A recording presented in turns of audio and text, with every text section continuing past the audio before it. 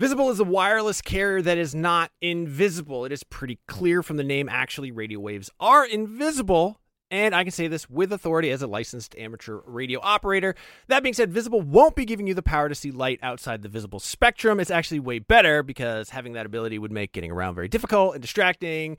What you do get with Visible is unlimited 5G data powered by Verizon. You get one line of wireless, just $25 a month, which is great in these times of economic uncertainty.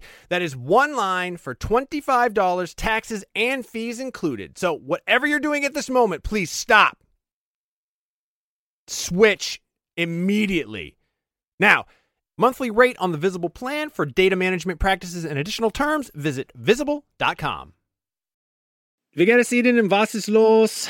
It's deinen Freundo, Seth. I'm learning German. Yeah, in case you didn't know what that was. That is me trying to impress you with the little German that I know. Right now, I am actually learning German. I took it in high school. I goofed off the entire time. I did some other language learning apps. They taught me things like where the taxi stand is and how to find a bus, but not a lot of conversational German. Thankfully, that's what Babbel is all about.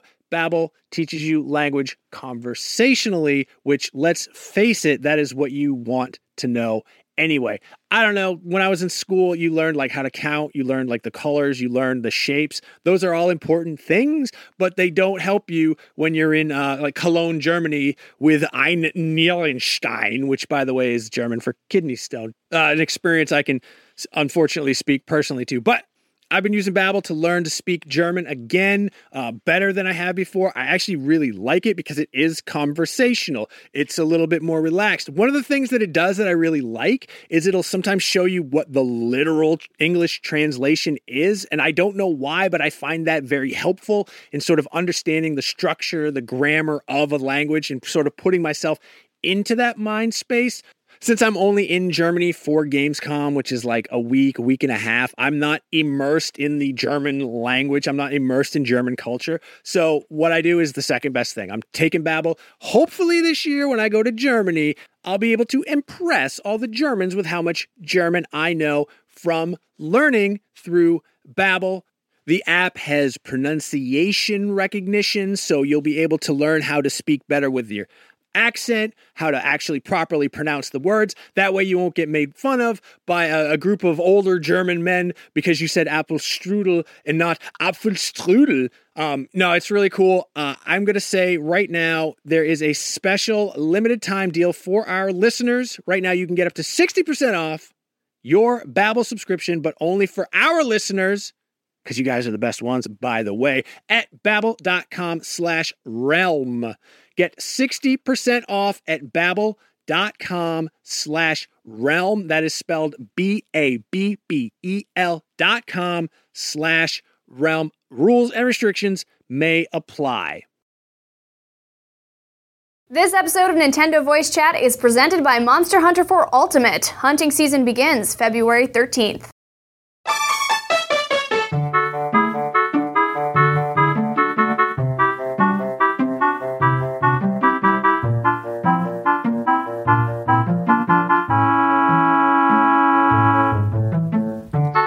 Listen, everybody, this is Sam. I'm here with Pear and Fran. Hello. What's up? It's been a long time, guys, since we've been together in here. This is Nintendo Voice Chat for February 5th, 2015. We are going to be talking about Amiibo today. We're going to be talking about a little bit of Splatoon, and then we're going to talk about what it was like covering Majora's Mask back in the day. You reviewed it, Fran. Yeah. Pear was here telling Fran to review it, so we'll get to that. I'm really excited about that conversation. I'm here 15 years ago, right? Yeah. Was it 15 years now? 2001? Yeah. Oh, so cool. I'm really excited for that conversation. So, to kick it off, though, we have a huge Amiibo fan here in the room. It's not Fran. It's Pear. What? Pear Schneider has been, you have every Amiibo quite now, the collector. right? I don't have every Amiibo. Like, I have everything pre-ordered, but, my Sheik That's is the still problem, MIA. though, right? It's not coming. Sonic got pushed back. Mega Man's not in my hands. So. Well, I have two that you will never have. Which ones? The gold and silver Mario Party Mario Amiibo. You have these? Kind of leaked this week. No, I built one right here, though. I put a little I gold like, crown. If you're listening on to Mario. this, Sam did a terrible thing. This He is just my put amiibo, though. He I put left like it a in the golden package. crown and it was on a standard Mario one. It's not what this is, man. Well, my spray paint is in the mail. Yeah. Okay, that's how I'm going to make my gold amiibo. Anyway, gold and silver edition amiibo. So they were kind of, it's essentially a leak on Nintendo's.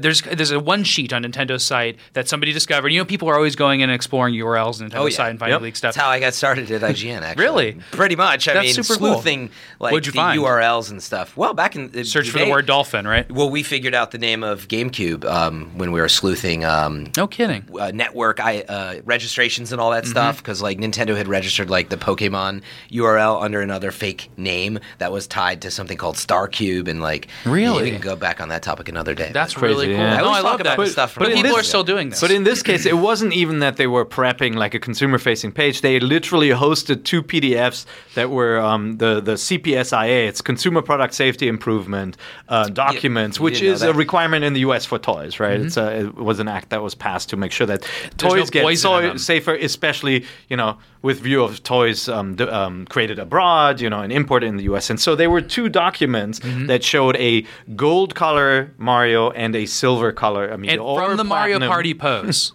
Now, what I Well, think it's is the one arm up kind of Yahoo Yeah. pose, right? Rather than the fireball one. So there's 2 things about this that interest me. One is that I think like toy variants are, and however cynical they are to me now, like I really liked them when I was a kid. I remember like Spawn man. Toys had a cool toy variant that was really rare, and you'd see them in the store, and they'd just be like they just changed the color of them. Yeah. You Or know, I even just an think that's really exclusive cool. item, like it would go a long way. Yeah. So the other thing I like about these is that I have a feeling that these are going to be the Club Nintendo Gold and Platinum rewards. you think so? You think it's actually not a silver Mario, it's a platinum one? It could be. Yeah. It's a good theory. And let me just bring in. But that would make me really sad because well, I only then have you- platinum. I don't have gold as well. Yeah, that's a good point. So That would be scary. I do not want. we had a reader weigh in on this. He actually has a question for us. Now that Club Nintendo is on its way out, what do you guys predict will be this year's gold and platinum rewards? What would you guys like to see? I was surprised by both the number of physical and digital rewards they unleashed a few days ago, and now I'm totally stumped about this year's premium rewards. Oh, I think I know what it could be. It could That's be a from gold Drowning- and silver Yeah, Mario. let me get his name. Drowning in Brownings. What? Drowning in Brownings. Yeah, Okay. I think it'd be Don't funnier if it overanalyze was it. drowning in brownies. That's funny. Because Maybe brownies are delicious. he was when he wrote it, and it's a typo. Whoa. Yeah, look, it's possible. We don't know, right? It would be really evil because our addiction. It means we have to own It's every the first one time of he them. admitted it. No, I've admitted it from the That's get-go. the first I step. pre-ordered all the me. Mario Party amiibos too, even though Bowser is basically the same. Like Yeah, I'm still that's- trying to figure out why he wasn't put in a different pose. But And we'll get to his question in a second. But I did have one other question for you, Pear. What are you going to do about Rosalina? what do you mean? Did you get Rosalina? I have Rosalina. Because Chris Carl did. Yeah. I didn't know you. I hadn't seen yours yet. So you went to So- Target on Sunday morning. No. How'd you get So it? I take my amiibos out of the packaging Yeah, because which is why I toys- can't collect them is because I would not take them out. Got and I to don't be have played the room. with, and so I pre-ordered one from Japan because the pre-order experience was so Oh, that's right, frustrating. you got And the Japanese you weren't on the show when we talked about this, but I got taunted at Target when I wanted to pre-order one. Did you really? They said we only accept pre-orders for games, not for dolls. That's what they said. So I was like, screw it. I'm going to pre-order it from abroad. And you can get Rosalinas from Japan for a couple bucks more, or from Europe or Australia. And so I pre-ordered that one. And then a nice NVC listener apparently also sent one from Australia. So Oh, really? I'm swimming in Rosalinas, man. That's great. I'll make sure to Well, redistribute Chris the wealth Carl internally. went to Target on Sunday and grabbed one, which I thought was adorable. That's very cute. Yeah, Your brother. We should have my brother. We should have Chris on the show at some time to talk Chris about is his the best. experience doing that. But you're asking about Rosalina for a specific reason, Yeah, right? because there's a Target exclusive for Rosalina, and Rosalina also, we knew that, but what we didn't know was that apparently they're going to replenish most amiibo on an ongoing basis, based on a kind of another leak from Target documents. But I don't think Rosalina is going to be restocked. Well, that's the document said it will not be replenished, right? Yeah. And we have there's a fan on our NVC Facebook group. You guys are awesome. Who works at Target as well, and he said, obviously there are still a lot of Rosalinas in distribution centers that come in. Yeah. So even though new orders from Japan will come in, there is still some that will come to store shelves just based on distribution in the US. Yeah. But yeah, that is going to be a rare amiibo for sure. And there are others that were mentioned as well, right? Yeah, so as ones that won't be not as ones that won't be restocked, they're specifically mentioned that Toon Link and Bowser will be replenished on an ongoing basis. Those were the easiest to find and the earliest to come in. But Mega Man, Sonic, King Dedede, Ike, those might be a little harder to find. And we've seen that with the last wave of Well, they say they amiibos. won't be available in Target, but those were available in all retailers. That wasn't exclusive. They definitely have, for whatever reason, I think Nintendo in advance decided which amiibo they would make a bunch of and which ones they would only make a few of. And obviously it's based on market research, right? Yeah. We assume where they say how many of these do we need to stock. And, some characters, like we may love Marth and Ike, but the majority of Nintendo fans have no idea who those characters never are. played- Smash Brothers players will know. You never played Super Rosalina Sisters? Yeah, that was my favorite. Giolina NES game. sisters. Exactly. Did you you didn't get into Amiibo, and I've heard your reason, and I haven't really either. I collect games, I collect a bunch of stuff. I'm not too into packaged toys because I have to keep them in the package, and I don't have the room. I'm kind of wondering what this is going to look like a year from now. That's what I was saying. No, I want to get into it. It needs to be really easy for me to get into it at this point, though. I'm not into the waiting in lines. I'm not into the pre-order pandemoniums. This is a good topic, though, I think. Explain to me why you do it. Now, let me first say, when I was, core to Nintendo coverage, I collected all kinds of stuff. I had all the limited edition Super Famicom GBA cards. Those are so pretty. Mini ones. I still have them in a box here. Mm-hmm. They're awesome. Loved it. Of course, I was it was part of my coverage here. What is the Pixel series? Those Game Boy games also that were I know what the you're crazy, talking about. simplistic, geometric Game Boy puzzle games. They're called Pixel Generationally. Oh, yeah. I remember I didn't those. collect The those. minis, right? They were little so mini games. pretty. Yeah, they're good. Yeah. But anyway, so I totally get into stuff like that. But man, it takes a lot of time. And then all you do, you put them in a box or you put them on a shelf. Is that why you're collecting Well, them? so importing is one thing, though, right? And I get excited It's about that simple. But when things are distributed in America and they should be easy to get and they're not, that makes me really upset. So I'm not into that. There are a couple of factors, and we talk about Amiibo a lot on this show. I know. which, You might as well have we haven't an been Amiibo on it, podcast. so it's we'll been keep it Amiibo short. Central, but I'm sorry. There are multiple reasons. One, I thought many of them looked really cool. I really wanted to own them because we are in the West. We are underserved with Nintendo collectibles. It's true. There's you so you much can cool buy you a stuff in giant, Majora's Mask.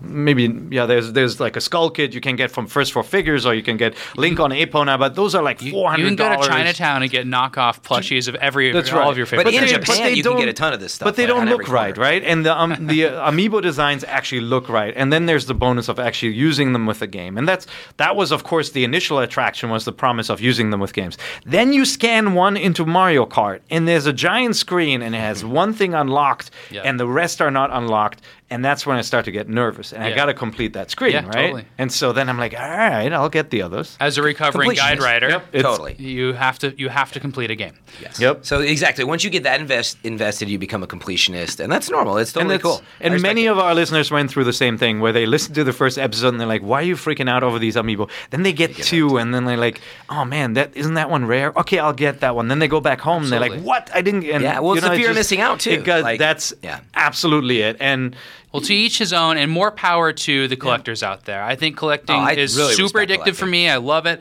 I love what you guys are doing. I love seeing your collections. Just because it's not for me doesn't mean I'm not following it. I collect totally to think display. it's cool. I don't collect to sell. I mean, some of the rare Amiibo will go for $60. I'm Yeah. sure Rosalina eventually, will go over 100 unless there are just so many out there. Yeah, that, it could that go way it's down, though. plentiful, right? you guys It's ever- very risky to collect to resell. But you need to, to be fair, they are more plentiful in other territories, so you need the US edition. Mm-hmm. There are no differences between the actual Amiibo inside the box. They're exactly the same, down to the writing underneath the pedestal. I think that's really cool. So same factories producing them all. Exact same, And like if you're ID taking them out of your numbers. packages, then nobody would ever know. Nobody would ever know. See, that's So- very different from like collecting old Nintendo cartridges or something. In each region, even no matter what, you can tell what a there's a Famicom region. cartridge is, and it's from a region, and it's very different. Yep. Hey. So to get back to Drowning and Browning's question, This one's rare, by the way. Yeah. Because it doesn't have the writing on the bottom. And I put it together. Are you serious? I didn't know that. Give me that. To get back to Drowning and Browning's question, he's asking about what we think the final Club Nintendo rewards for Platinum and Gold members will be. And I want to open that up. We just saw this week the final Club Nintendo rewards, which are super cool. You saw them, or you heard that there's a website you could maybe get into and see them? It took all week. Now, I was always able to see them. I was never able to register more coins or actually get to them. But my two favorite ones are the Majora's Mask side bag, which I believe you got that one, right? I did. I get the messenger bag, the Majora's Mask bag. And then I really like the puzzle, and I'm trying my darndest to get to that puzzle because it's a cool. I love the concept art for Majora's Mask. It has like really thick black lines, and this is like I presume comes in like a big puzzle box, like you get an old puzzle. I just really like the sound of that. I really wanted it, but I just didn't have enough coins left. Oh, yeah, it would be really hard to get to that. All these years, I just didn't have enough. But I did get the pouch, the 3DS pouch. There's a Zelda-themed pouch, which could be janky. We'll see what it looks like. Got that one. I got the cartridge holder. I did not get the Animal Crossing cards, though. I'm wondering, there's a Club Nintendo calendar for this year. The stand-up? Yeah, it's just a little stand-up calendar. I don't know what it looks like inside or anything, but I think that thing might be cooler than it's letting on. Mm-hmm. Yep. My favorite thing from 1988 was there was a Nintendo Power calendar that came with Nintendo Power, and you could put it up, and it was like the Power calendar for the year. Yeah. And it has Mario in all the costumes throughout. He is like wearing a turkey suit for Thanksgiving, and he's wearing like a cowboy suit for Halloween. Which Didn't you do a Let's Read of one of these calendars? We did a Let's Read of a Nintendo Power. I can't remember if it had that poster in the issue. No, my son showed me there's a YouTuber out there who went through all the pages. pages, and there's some ridiculous pictures in the Nintendo Power calendars, like with made-up text sometimes too. Absolutely. Is it sad that I kept my Super Metroid strategy guide, the official one, because it has a centerfold of Samus? Is she in her suit? Yeah, she's in her suit. Okay. But I do still have it. You can do like a fold out of it. That's very cute. I just bought the Majora's Mask strategy guide, the official Nintendo one, because I didn't ever own it, and I thought I would need it for this, but they changed so much stuff that actually was. Yeah. Oh, the class. You bought the classic one. Yeah. Yeah. But which I would need it anyway because it is great. As I said, the concept art. So I think that I don't know if they're going to do gold and platinum rewards. I would imagine they would go with these amiibo for them. I'm wondering what they're going to do. More interesting to me is what they're going to do with Club Nintendo in the future, or if they're going to have any rewards program. I have a feeling it's going to be mainly digital download-based things. Yeah, I mean, it's getting smaller, if any, obviously, right? I mean, isn't that the whole problem? Is they can't keep running something? Yeah, like this? maybe. I think the intel they got out of the program wasn't good enough. So like the whole survey thing, they kind of don't need it anymore, or they can get it in a cheaper way, too. right? And IGN's fault. probably the feedback you get wasn't as X, click, click, click, click, click, click, QWERTY, click, click. Gaming website. It's true, yeah. No, but I think there will be something, as you've seen, with PlayStation, obviously with subscription plans, with Xbox Live adding more and more to it and rewards for actually playing. Nintendo will have something, but I think they want to get to that unified account, and hopefully that'll happen soon. Yeah, but there's some cool stuff you can get for 250 coins. You can get Earthbound finally. So if you've never played it, you can get it for 250 coins. Yeah, or you can spend 250 real coins, and by that I mean dollar coins, on an original copy. Yeah, but why if you can get it for free? Because the cartridge smells good. If you want to log into the site, I was able to get in. Don't get scared away when you see Evil Mario saying, sorry, the site is broken. Just keep hitting refresh. After a while, you get in. It'll take a couple of tries. For whatever reason, Nintendo's site works better on Safari than on Chrome. Just be persistent. It'll work eventually.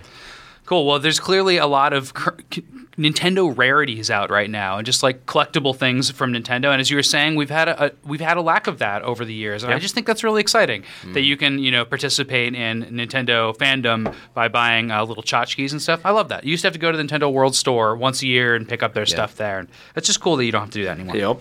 Yeah, and it is interesting that I know we're off this topic basically now, but merchandising, like you'd think there would be a lot more of it from just how much they have, but there's not a ton of options. Seriously, I would buy collectible keychain Game & Watches, man. Totally. Just like there's so much in Nintendo's past that was my favorite platinum reward that they did. Not platinum reward, but reward that they did was they remade their Game & Watch. And actually, I really highly recommend everybody check out the Best of Club Nintendo article that we wrote. It has some foreign territory stuff. Club Nintendo, when I first heard about it, they were doing a Famicom Super Famicom NES. It's a Super NES in Japan controller for Wii U that you could just plug right into your Wii and just play Virtual Console games on a perfect replica Super Nintendo controller. And they gave that away in Japan. I was like, why isn't this here? And that never came here, but it made me so jealous. And they also gave a Platinum Reward out once, which was a remote control of a Wii controller that just controlled your TV before the Wii controller or the Wii was in the stores.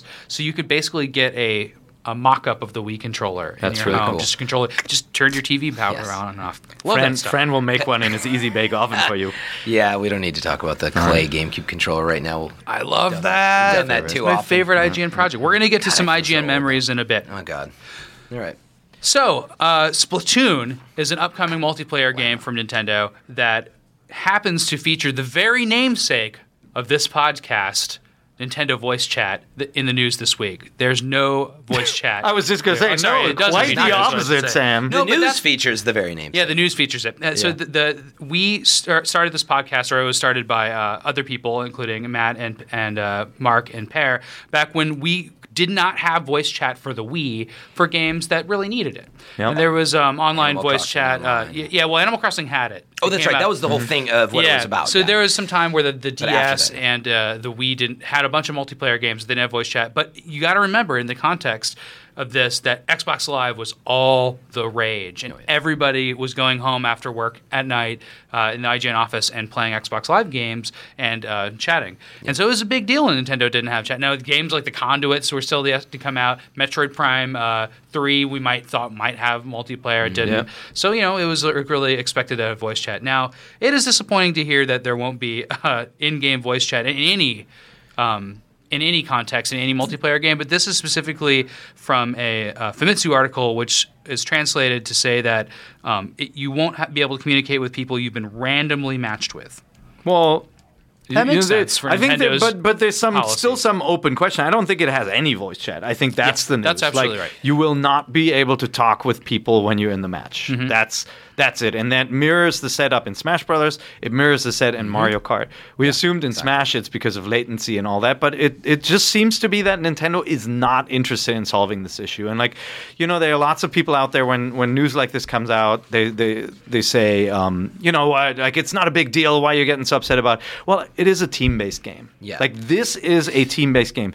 The reason why voice chat was an issue for me in Mario Kart, but not that big of one, is because you are matched randomly with other players, you don't need to hear them.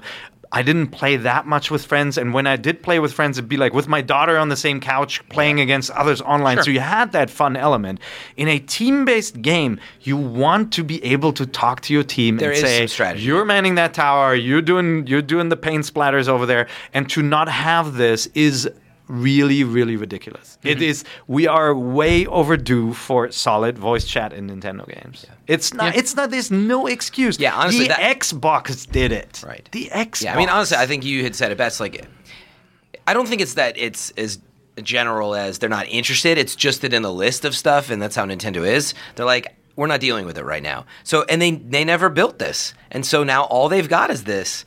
And that's unfortunate to your point. Didn't GameSpy build this for them? Yeah. They did. And we had Todd on, and he explained that, GameSpy presented a voice chat option to Nintendo very early on, and they were just very worried at the time about kids being able to interact with strangers. But that's not what's happening here anymore, because now they have a friend system. It's much easier to find your buddies online. You can block communication with strangers. And, in Mario Kart, you can talk to your friends in the lobby. So they have taken steps, but they have not yet figured out how to enable it in a fast-paced game. And I think it comes down to netcode. And yes, that it's the last thing on their list. And maybe in Japan, it's just not that big of a deal, to people playing in Japan. And this is where I think NCL and the Japanese development studios are doing a great disservice to the West. Where that kind of game is established. I really think the 600-pound gorilla in the room, though, is that this is a family. Yes, it is. You're right. Let's just end it there. No, this is a family-based shooter that they're really trying to make family oriented. It's super cutesy for kids to play. I can't imagine that they would want to ever go back to the idea of having people allowing strangers to talk to each other. Well, not games. strangers, but that's completely been against that. When you jump into Titanfall, you don't hear everybody by default, right? Like you have to, in all these team-based games, you have to have people in your chat and you have to enable it. So that's not the issue. There's a very easy way to solve this stuff too, right? Like it's too easy to say they're worried about that because you can build a game that has a setting that you turn off the option, right, to have chat. And in a game like Destiny or whatever, there's Fireteam chat. You can opt in or out.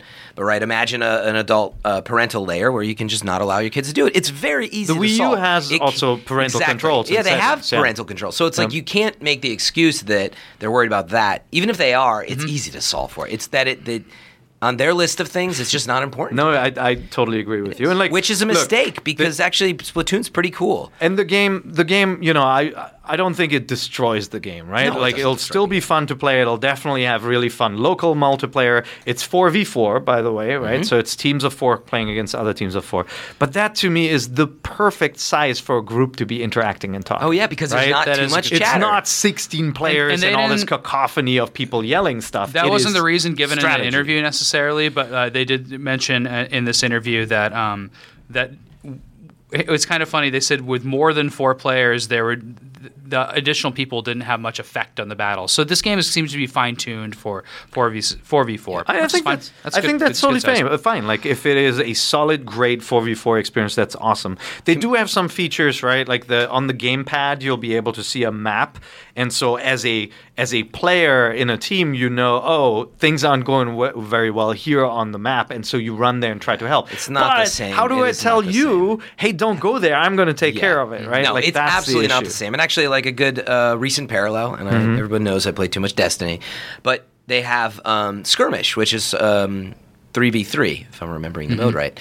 And so it's 3v3. Like, you can absolutely play it with random people and you don't have to talk to them. But, man, when you just talk to one person, changes everything. Really? And I know. Oh, yeah. Like, you go from struggling. So when there was the PlayStation outages, nobody could talk to each other because it was all messed up. And I had to keep hopping into Fireteam chat. And eventually, after literally it was hours, somebody finally hopped in. And I went from, like, lose to we just started to dominate. So, I mean, you can really... You can say it works. Man, does it work well when you're communicating with people. No, for sure. And I think people know that. It doesn't destroy the game. It'll be fun. But not allowing that layer, especially it's 2015, guys, that's pretty... A 4v4 game should have it. Again, I think it's culturally, Japanese development teams are just a little bit behind on the kind of team play communication aspect. And, obviously there are games like, MMOs that come out of Japan that do feature communication features, text chat, and all that kind of stuff. So it's, I'm making a sweeping generalization here, but that kind of multiplayer culture and co-op culture online is just not as developed over there. I wasn't expecting this game to have voice chat. Like, honestly, I thought they were going to do the thing with lobbies again. So I'm not surprised. Mario Kart style. But it is so disappointing for a team game. It just limits the replay for me, and that's a shame. Yep. Well, let's leave it at this. I think the game's going to be good. And let me say, to finish it up, it's in the final stages of development. That was also something that came out of this interview. They're aiming for worldwide release, which is kind of cool, and which has been happening with most Nintendo games. No announcement. Still open-ended? Yep. I thought they said it was... here's another cool thing. They plan on supporting it post-release, which means that's great. Some DLC patches and stuff. New downloads, yeah. Well, I'm excited. But let's hope the multiplayer mode isn't a Nintendo Voice splat. Wow. Yeah. Wow. See, that's why we have Fran on. Yes, sir. Did you write that by yourself, or did you? It was very complicated. Yeah, that's exactly. very nice. I'm still excited to play more of this game. The more I see of it, the more interested I am in it. Cool.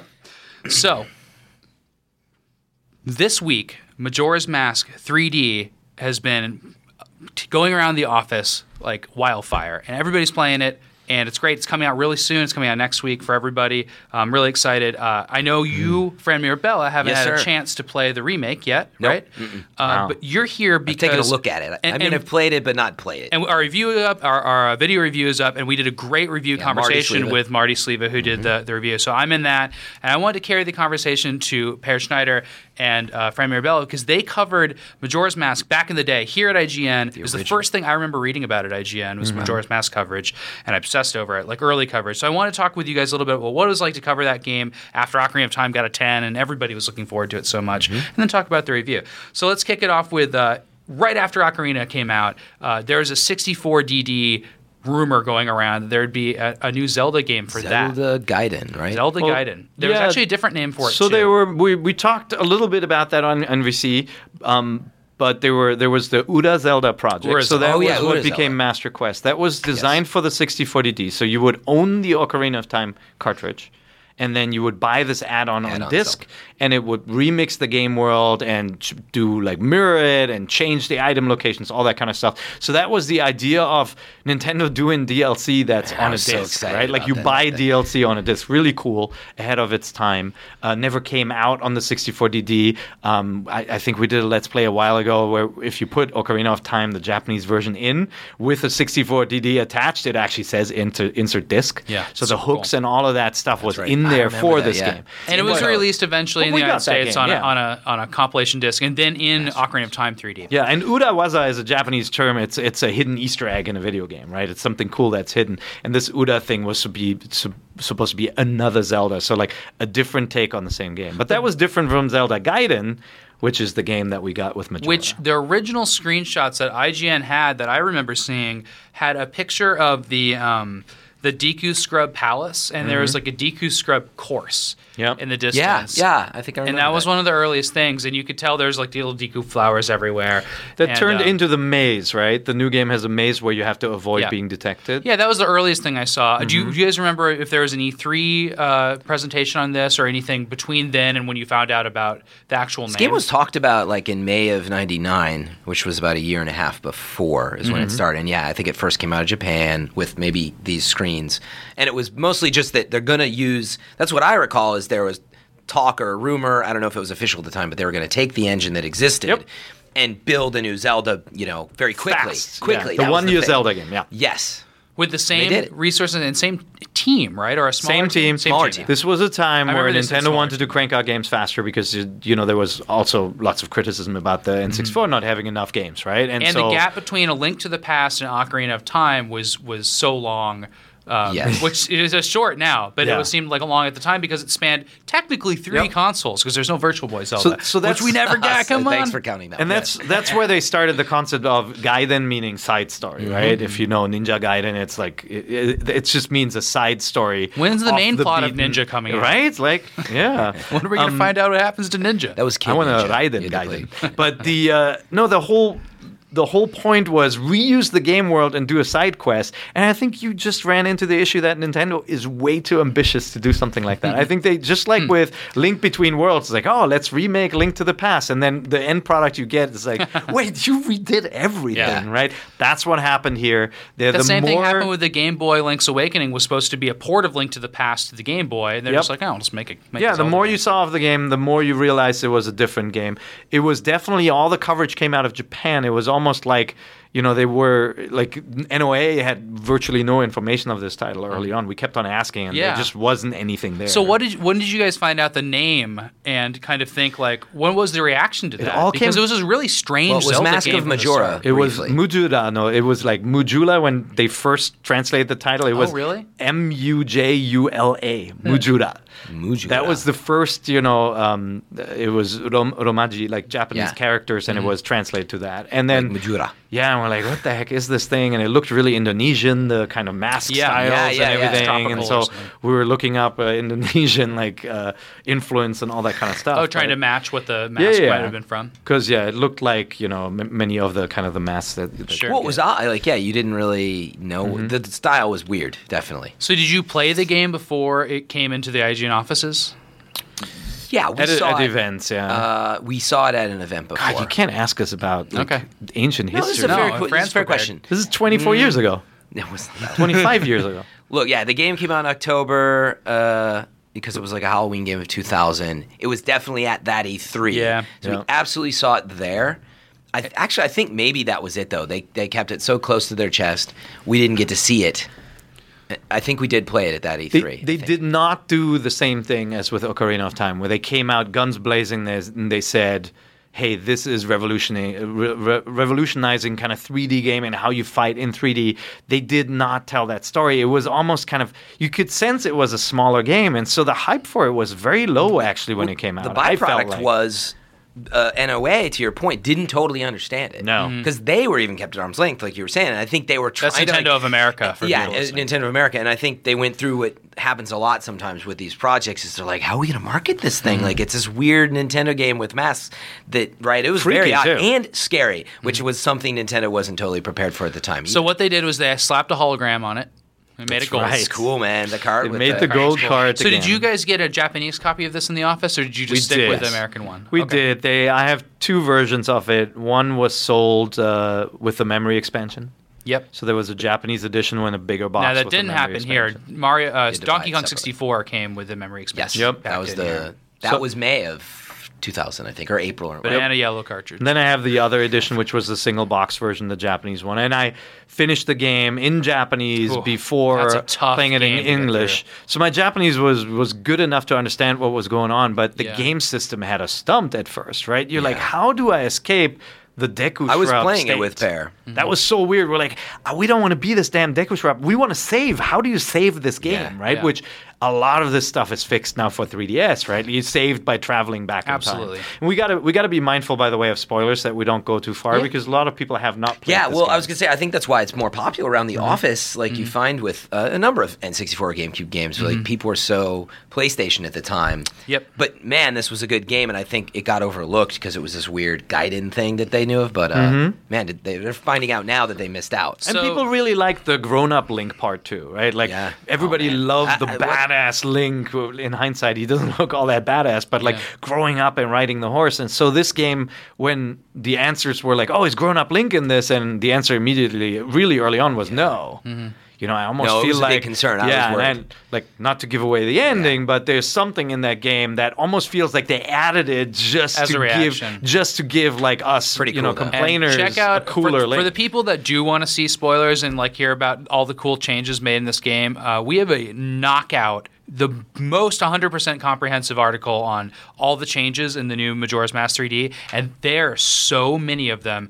And our Wikis team, and also a bunch of Wiki contributors, and you can join those Wiki contributors, have been really keeping up on what changes are in this game. And man, there's a really cool one involving what you're talking about. We've got a really good Amiibo Wiki too, by the way. It's being kept up to date. If you look for Amiibo IGN Wiki, if you can only buy them through it, I added a section with tips on how to find rare Amiibo. Please add on to it if you've got good tips, but I have a link to basically how you can track Amiibo through an in-store tracker. You know, the old trick of always look in the Disney Infinity section. Like I just saw somebody on the NVC IGN Facebook group found a character in that section again. Just like a little link sitting there. No, it was Rosalina, I think. That's right.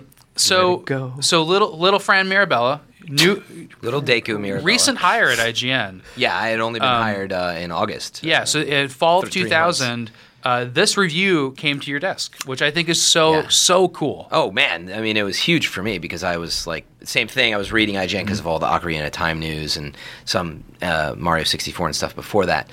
But, we gave the rookie the Zelda game. But no, you know how this happened. And Pear definitely remembers this. Is we were playing it a lot.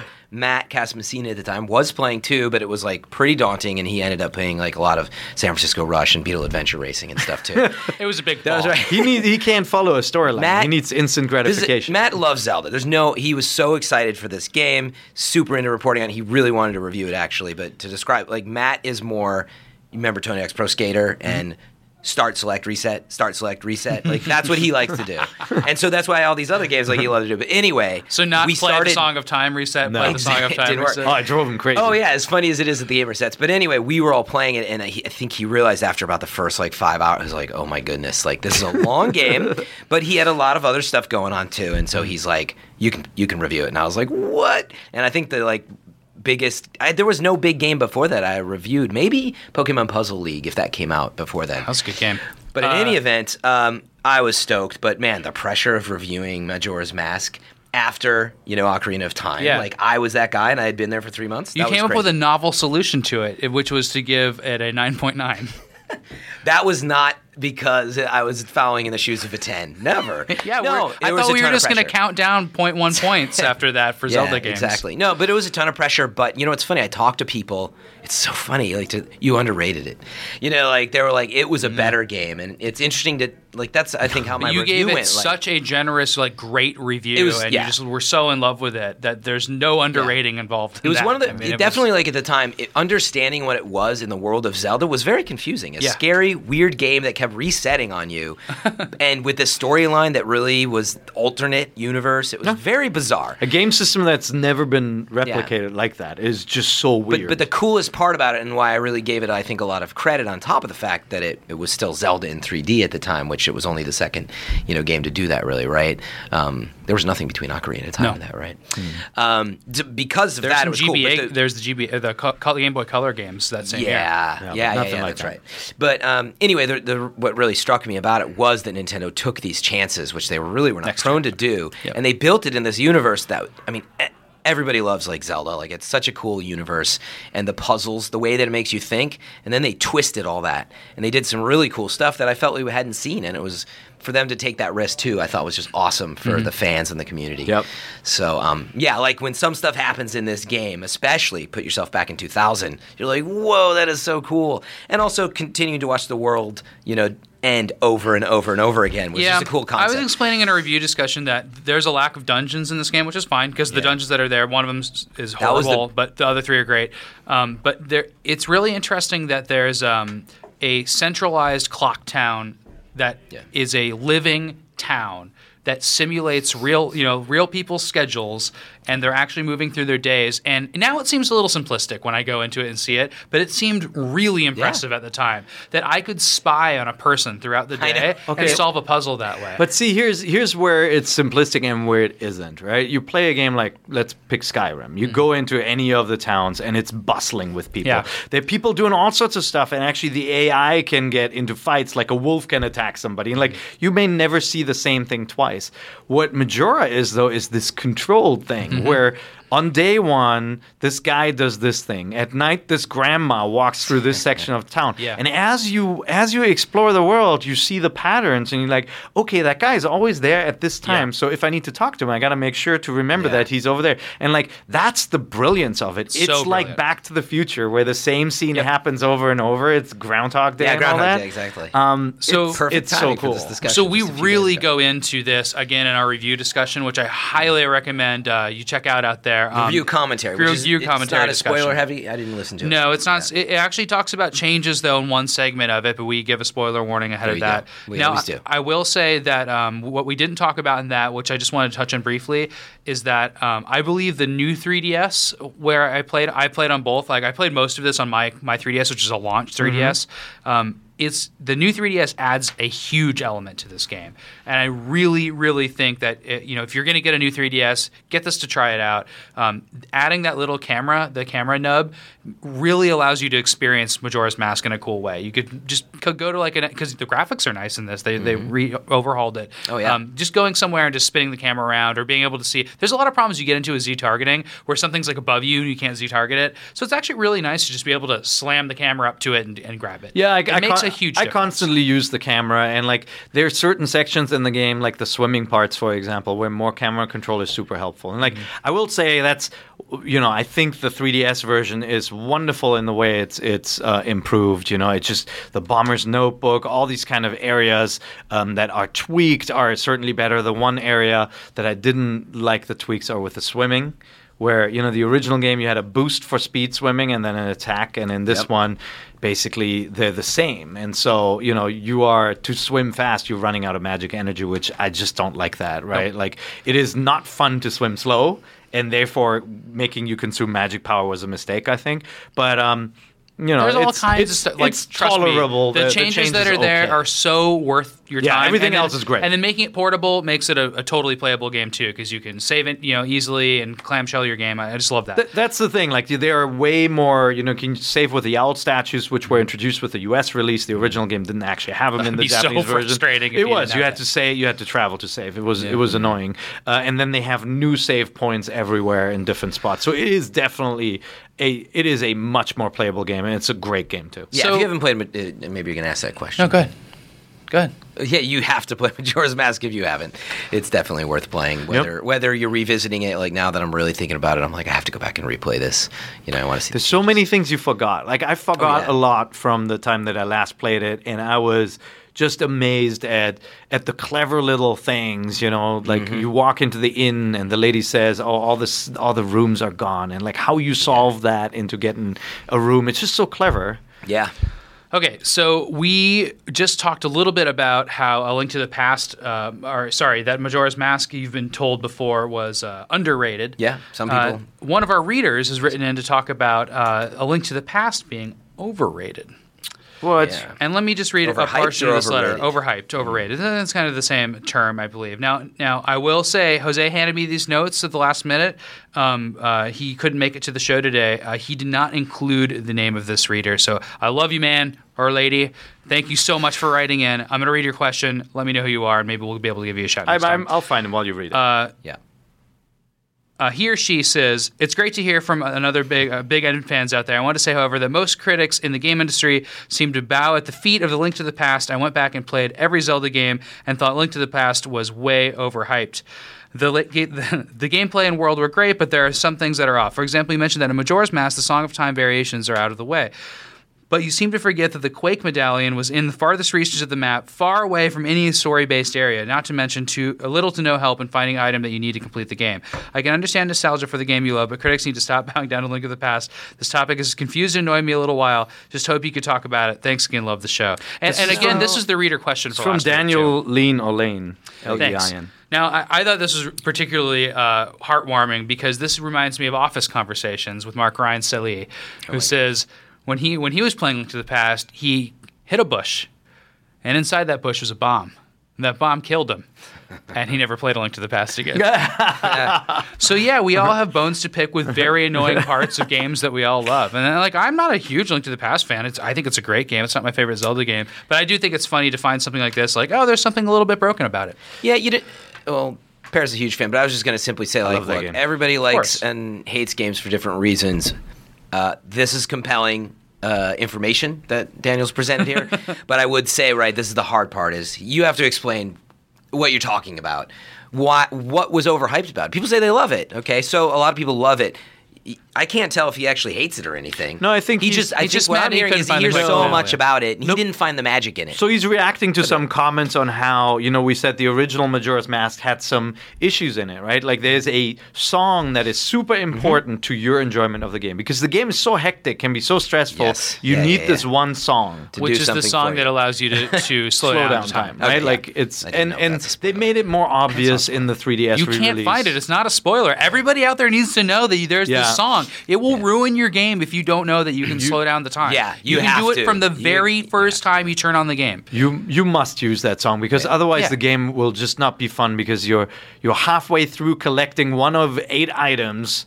And then you have to go back in time. You lose all the items. You got to do it all again. And we know that repetition isn't fun when it doesn't change, right? So it's a crucial item. I will say, yes, the Quake medallion, it was a little bit like, depending on how you played the game, you may have run into a wall like that. When I first played Link to the Past, I ran into a wall where, literally, where I didn't know I had to light up this one torch and it would expand this room and let you through. Like I just, for whatever reason, I blanked on using the lantern on this thing. And that was really frustrating. And so you needed I had the same help. thing with a grappling hook moment in that. I just you can use these in the overworld on these pegs. Like I just couldn't figure it out. And there are areas like that. And like I actually had no problem with the Quake medallion because I'm like, hey, what's that circle of stones? And threw something in it. And I'm like, oh, that's awesome, right? Like, and so I never had that kind of wall where I didn't know what to do next and there's this big world.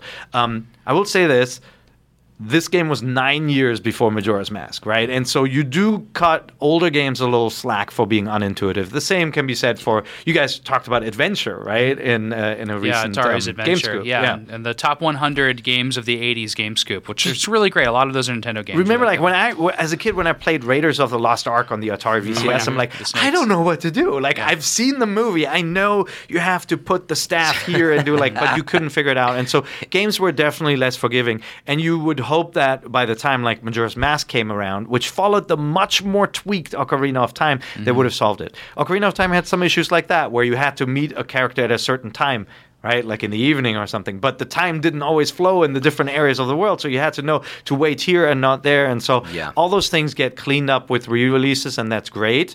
There are always ways around them, and we totally hear you. That's why I like re-releases, when they can fix some of those issues. Absolutely. I think it's so clever. That said, A Link to the Past has the most fully realized and coherent overworld of any of these games.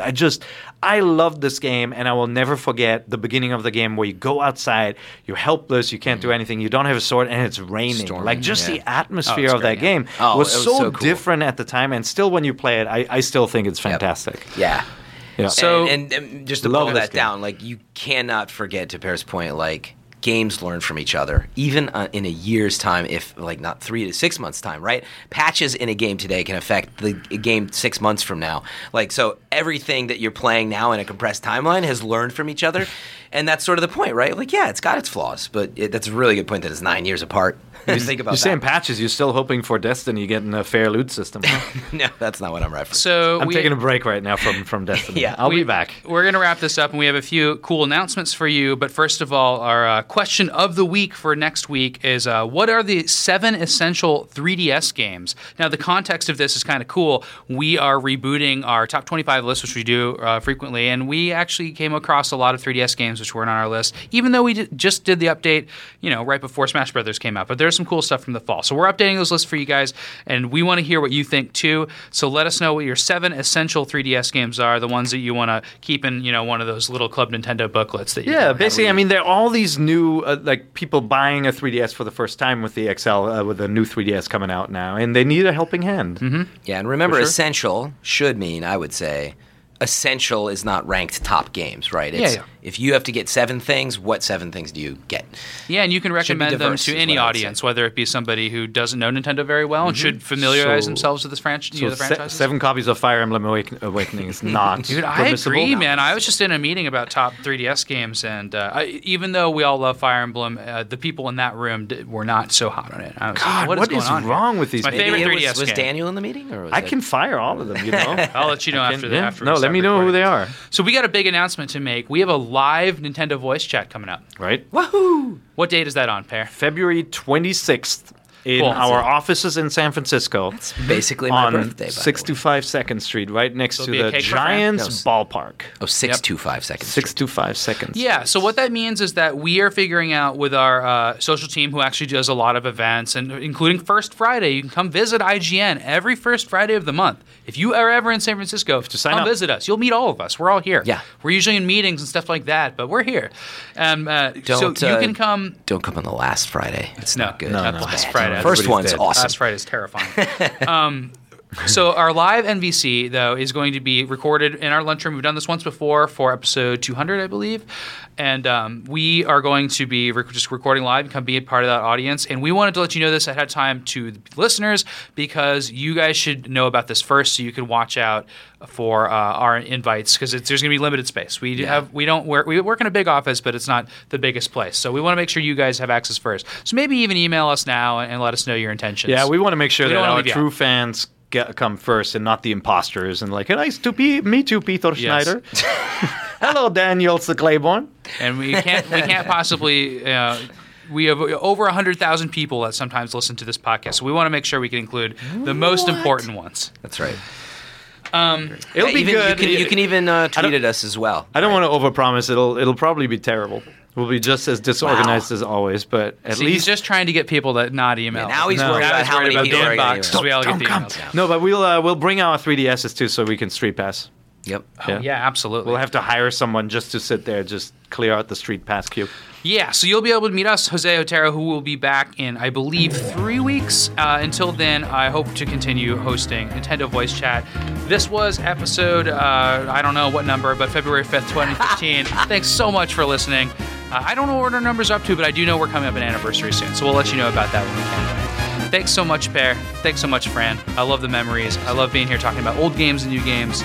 See you next time, everybody. Goodbye. Bye.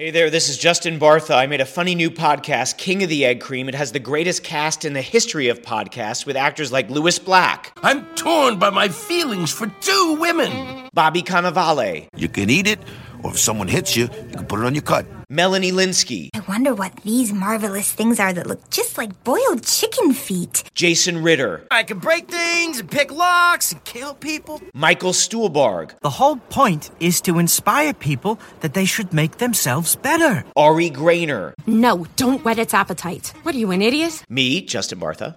That's not just any egg cream, that's a Lemke's special. And all narrated by the hilarious Richard Kind. This is the story of Harry Dalowitz and how he rose from nothing to become New York's King of the Egg Cream.